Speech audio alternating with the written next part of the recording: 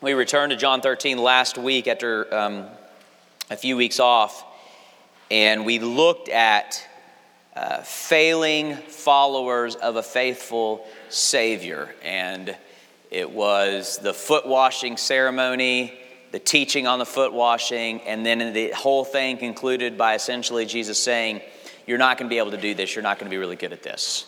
But that's okay, because even though you're not going to live this out well, Jesus is still true, and Jesus is still on the move. So we talked a lot about our failures and their implications upon the gospel and the work of the gospel. And of course, we talked about how our failures are not a threat to Jesus, nor a threat to the work of Jesus. If anything, they make the greater point that Jesus is still faithful when we are faithless. And it's encouraging.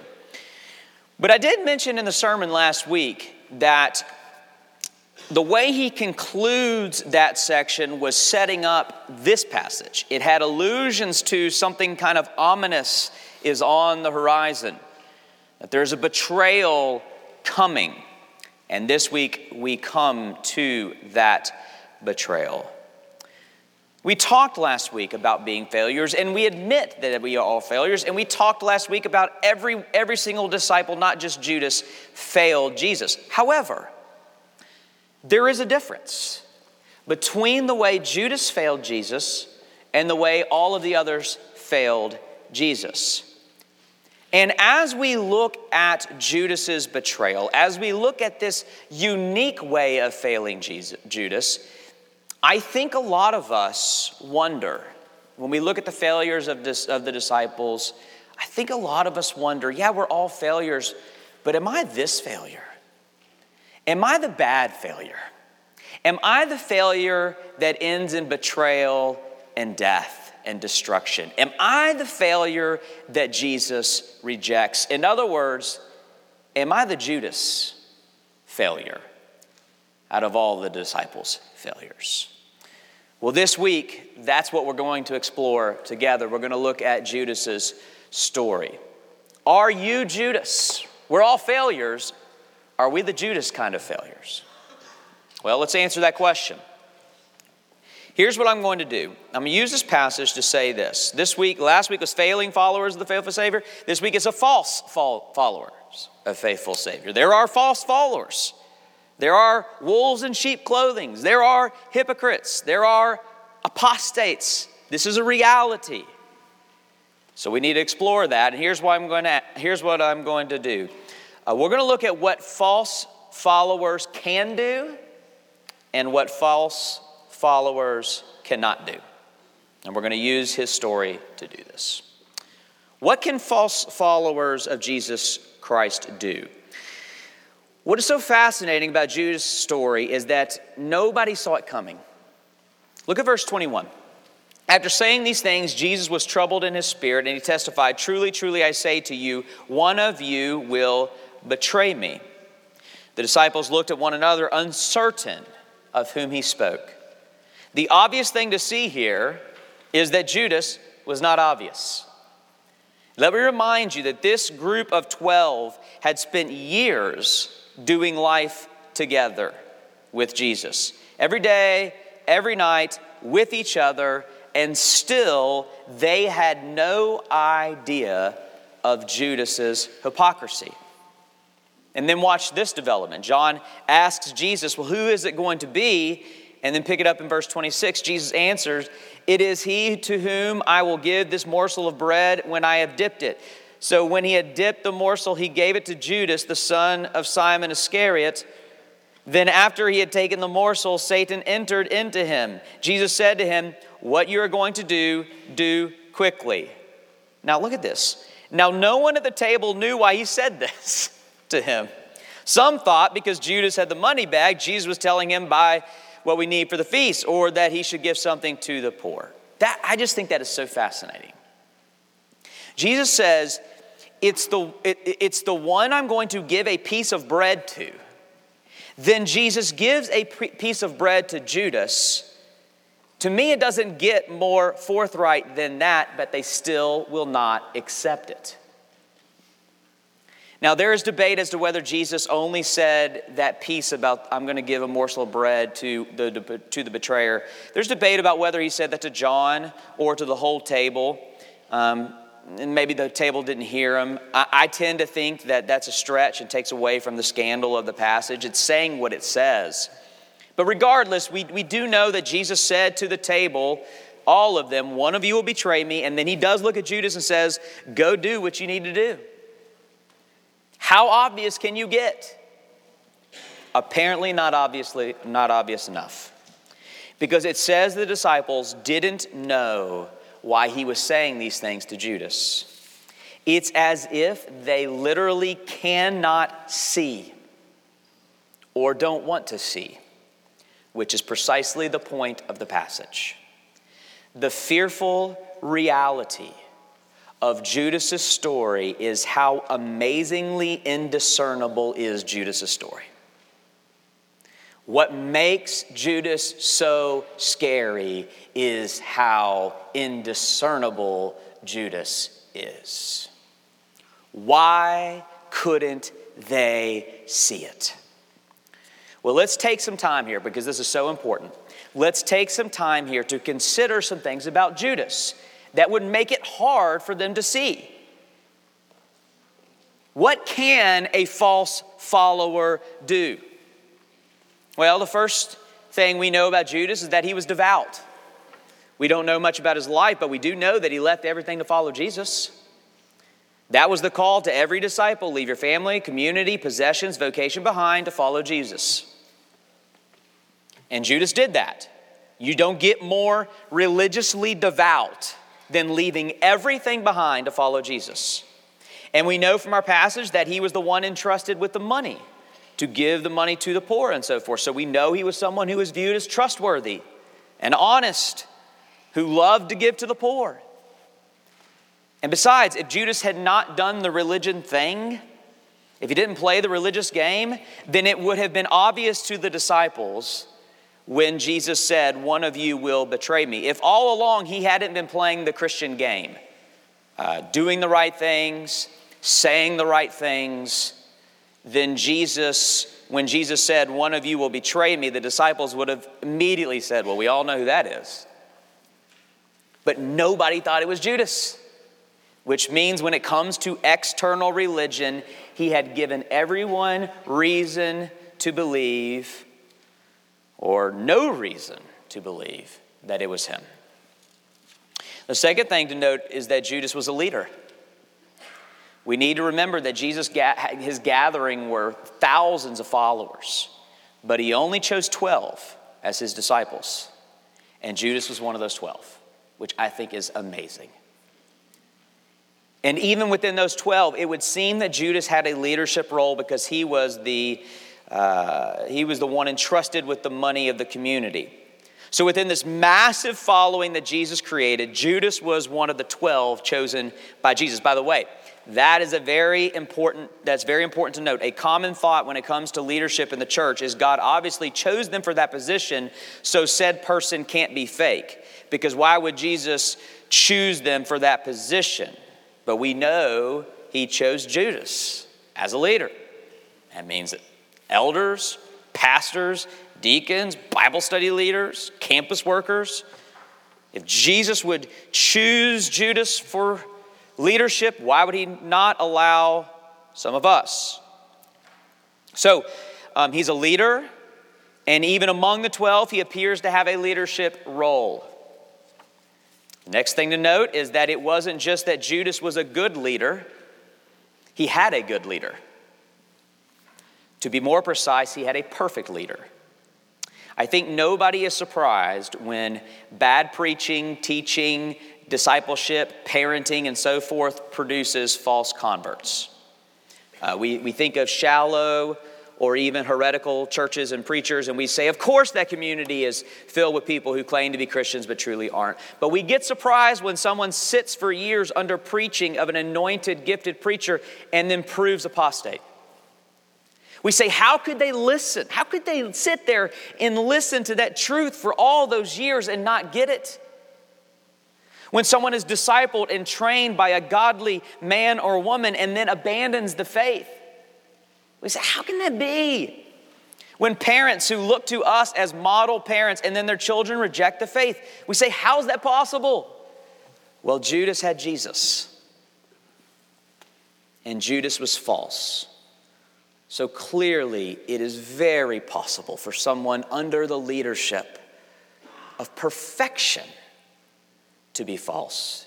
It is certainly possible for someone under healthy, good, godly leadership to prove false. The next thing we can say about Judas is that he was not just led by Jesus, he was used by Jesus. Judas did some amazing things in the name of Jesus. We know from our passage that he was the one who gave money to the poor. So when people thought of the mercy ministry of Christ and his community, the face of that ministry was Judas.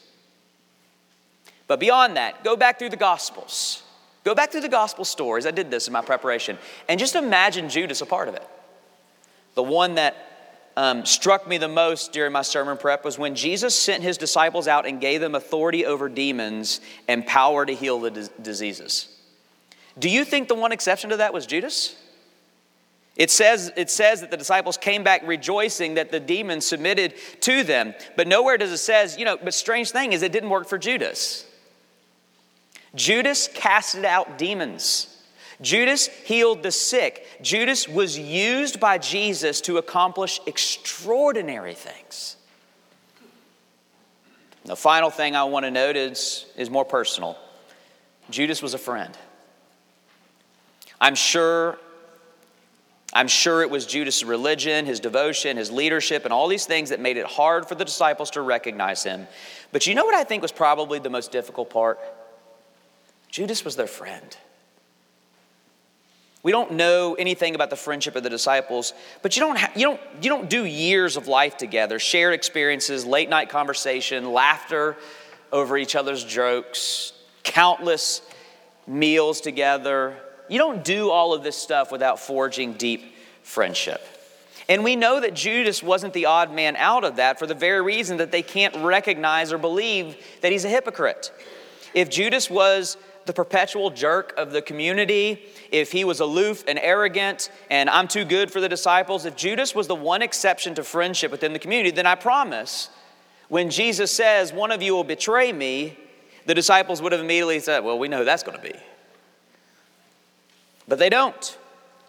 And I think that even when Jesus makes it painfully obvious that it was Judas, that Judas is false, they still refuse to believe because Judas was their friend.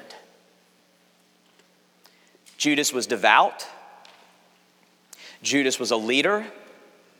Judas had a perfect leader. Judas was used by Jesus. And Judas was a friend. Brothers and sisters, that's terrifying.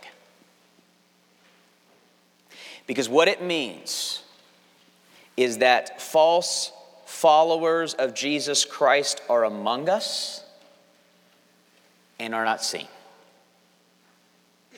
Now, I say that definitively for a reason, okay? Judas' story does not just warn us that there could be hypocrites in our midst. It warns us that we should expect there to be hypocrites in our midst. That is the promise of Jesus. And it has proven true throughout the history of the church.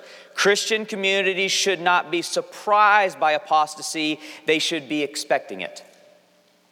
We should be ever vigilant for the dreadful reality of wolves in sheep clothing among us. Now, how? How can we be vigilant when clearly it is so hidden? I mean, Judas checked all the boxes, all the normal things that we would look for. So what then are we to look for, both within ourselves and within our community? Well, Judas did everything right, but lacked the one thing that is required of a follower of Jesus. Everything I have said thus far are good indicators of religious devotion. and Judas passed with flying colors. But when you look at the passage, we see Judas pass the religion test and miserably fail the gospel test. And Jesus, as we said last week, came to establish a subversive religion of gospel rather than a conventional religion. Judas will do everything that religion demands of him, but the one thing the gospel demands, Judas will never do, even unto his own destruction and suicide. There is nothing religion would ask of him that he will not do, but he will not do the one thing the gospel demands of him, even unto his death. We've seen what false followers can do. Let's close by looking now at what false followers cannot do. Verse 21. After saying these things, Jesus was troubled in his spirit and testified, "Truly, truly, I say to you, one of you will betray me." The disciples looked at one another, uncertain of whom he spoke. Now that's true of every disciple except one, the one of whom he's speaking, Judas. We know from the other Gospels that it's at this point the terms of betrayal had been agreed upon and the plan was already in motion. He's already met, he's already agreed, and the plan is in motion. Judas knows. When he says, "One of you betray me," Judas knows that's me. So the only person who knows who the betrayer is the actual betrayer. And yet he says nothing. No confession of sin. No repentance of sin. No, when confronted, no breakdown into tears and saying to his friends and his Lord, "You'll never believe what I have done. Guys, I've created a mess. Can you forgive me? Can you help me?" Just silence and hiding and pretending. The passage gets even more intense. Verse 26. "It is he to whom I will give this morsel of bread when I have dipped it." So when he had dipped the morsel, he gave it to Judas, the son of Simon Iscariot. That's a rebuke, okay? That is a confrontation. The person who takes this piece of bread is my betrayer, and then he holds it out to Judas, his disciple, his friend. Will you take it or will you repent? It's decision time. Oh, how badly we want Judas to say, "I can't take that bread. I won't take that bread. You got me. It's me, but I don't want it to be me. I'm sorry for what I've done. Jesus, have mercy on me. Help me." But continue on. After he had taken the morsel, Satan entered him. That Satan entered him is to be viewed as irreparable hardness. It's over for Judas, in other words. He has been handed over to Satan, and the passage ends with those chilling words, "He went out, and it was night." This picture of handing Judas over into the darkness of night where there will be no return. But it didn't have to be this way. Listen, please listen to me. I believe in the absolute sovereignty of God. I'm a Calvinist. I believe providence is fixed by God and used by God. Clearly, Judas's betrayal was the ordained providence of handing over Jesus to be crucified. But I also believe with all of my heart that if at any point Judas confessed and repented, Jesus would have received him. I have no idea how that would have worked out in the providence of God. I don't know how that works out. And honestly, I don't need to know. But I know my Savior. And I believe Jesus is in this passage authentically pleading with his friend whom he loves. Repent. Don't go through with this. But Judas will not repent. He takes the bread. Satan takes him. He walks off into the night, and there is no longer any hope of repentance. And that, brothers and sisters, is what false followers cannot do. They cannot repent. They can be religiously devout. They can be fantastic, good leaders, talented leaders. They can have good leadership over them. They can be used by God to do amazing things. They can be our best friends. They cannot and they will not repent in any meaningful way. The indication of a false follower of Jesus Christ is unconfessing, unrepenting, unrelenting hardness of heart. That is, they will do everything religion demands of them, but they will not do the one thing the gospel demands of them. So please listen to me.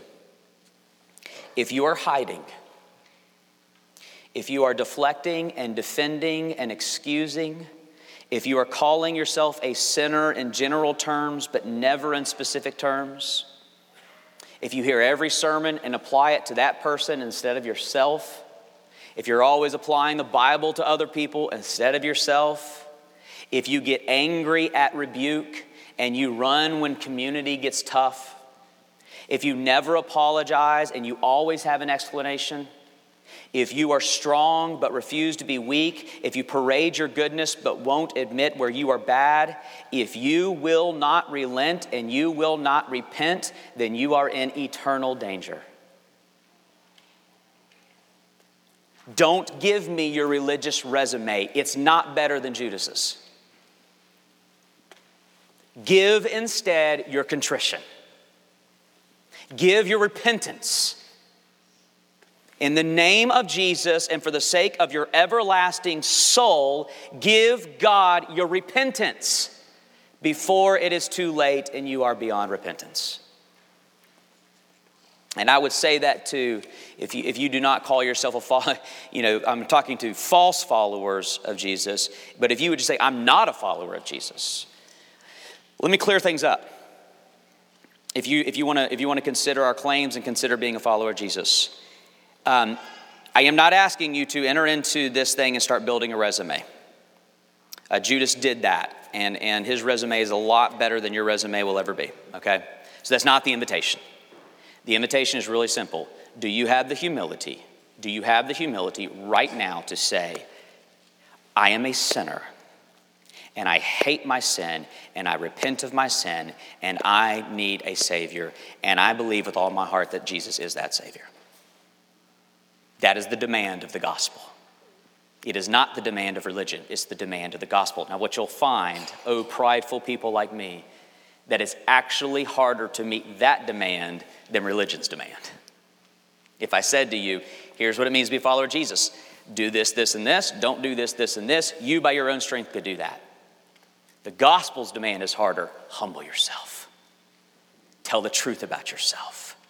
Say, I can't do it. I need Jesus. Now, to the broken in spirit and contrite in heart. To those of you, if I ask you to confess your sins, you would say, where do I start? To those who may be slow to repent, because we are stubborn and we are prideful, perhaps ashamed, perhaps scared to repent, but nevertheless long to repent, and at the prospects of losing Jesus would immediately repent. To those who need, want, and love Jesus Christ. To those who will authentically sing what we just sang, just as I am, without one plea, but that thy blood was shed for me, Jesus I come, Jesus I come. To those who would amen our choir's anthem, I will arise and go to Jesus. I want you to listen to me. I'm going to pull office here, okay? I want you to listen to me as an ordained minister of Jesus Christ, standing in the pulpit upon the authority of his word, to tell you this right now as though Jesus Christ himself is saying it to you. You are not Judas. You're not. You are what Judas refused to be, a repentant sinner who needs Jesus, which is all the gospel demands of you. You know what's interesting about our passage? the response of the true followers of Jesus? Judas is silent. They're freaking out. Jesus says, one of you will betray me, and immediately they want to know who it is. They're desperate to know who it is. Peter says to John, who's hanging out with Jesus, like, ask him. Who is it? Do you know why? I think every single one of them feared it could be them. I don't just think that. I know that. Matthew's gospel. When Matthew tells the story, Jesus says, one of you will betray me. And Matthew said that the disciples were exceedingly sorrowful and began every one to say to him, Lord, is it I? Jesus says, one of you will betray me, and every one of them starts freaking out. Could it be me? They aren't the one, but they are freaking out that they could be the one, which is precisely why they aren't the one. Judas is the one. He knows that he is the one, but will not admit or repent that he is the one, which is precisely why he is the one. And so ironically, as I began my sermon with perhaps you fear you could be Judas, now I will end my sermon saying, I hope you fear that you could be Judas. If you fear you could be Judas and will repent immediately not to be Judas, it means you are not Judas. Better yet, it means you belong to Jesus. The Jesus who did not stop his betrayer because he loves you. He tells Judas, what you're going to do it quickly. In other words, let's do this. I'm ready. It's time. I'm ready to die for the people I love. I'm ready to save sinners. But not just any sinners. Sinners who want my salvation. Sinners who admit their sins and long to repent of their sins are sinners that Jesus saves. They are not his betrayer. They are the benefactors of his betrayal. Let me pray. Thank you, Jesus, for your word that confronts but also encourages. And Lord, how can we preach such a sermon of self-examination without asking your Spirit's help to examine our hearts in our community, our friends and our spouses, help them to examine us and let us know and tell us, Lord, not where we need to defend and make excuses, but where we need to say we're sorry and repent. Lord, give us, the true followers of Jesus Christ, repentant sinners, give us the assurance of salvation in this meal. And may this meal, Lord, confront any unbelievers, any false converts among us. May it open their eyes to their duplicity and falsehood. And may they know it's not too late. Do what Judas could not do and repent. Either way, Lord, bring repentance now through your holy sacrament. For Christ's sake and the good of all of us who are here together, we pray. Amen.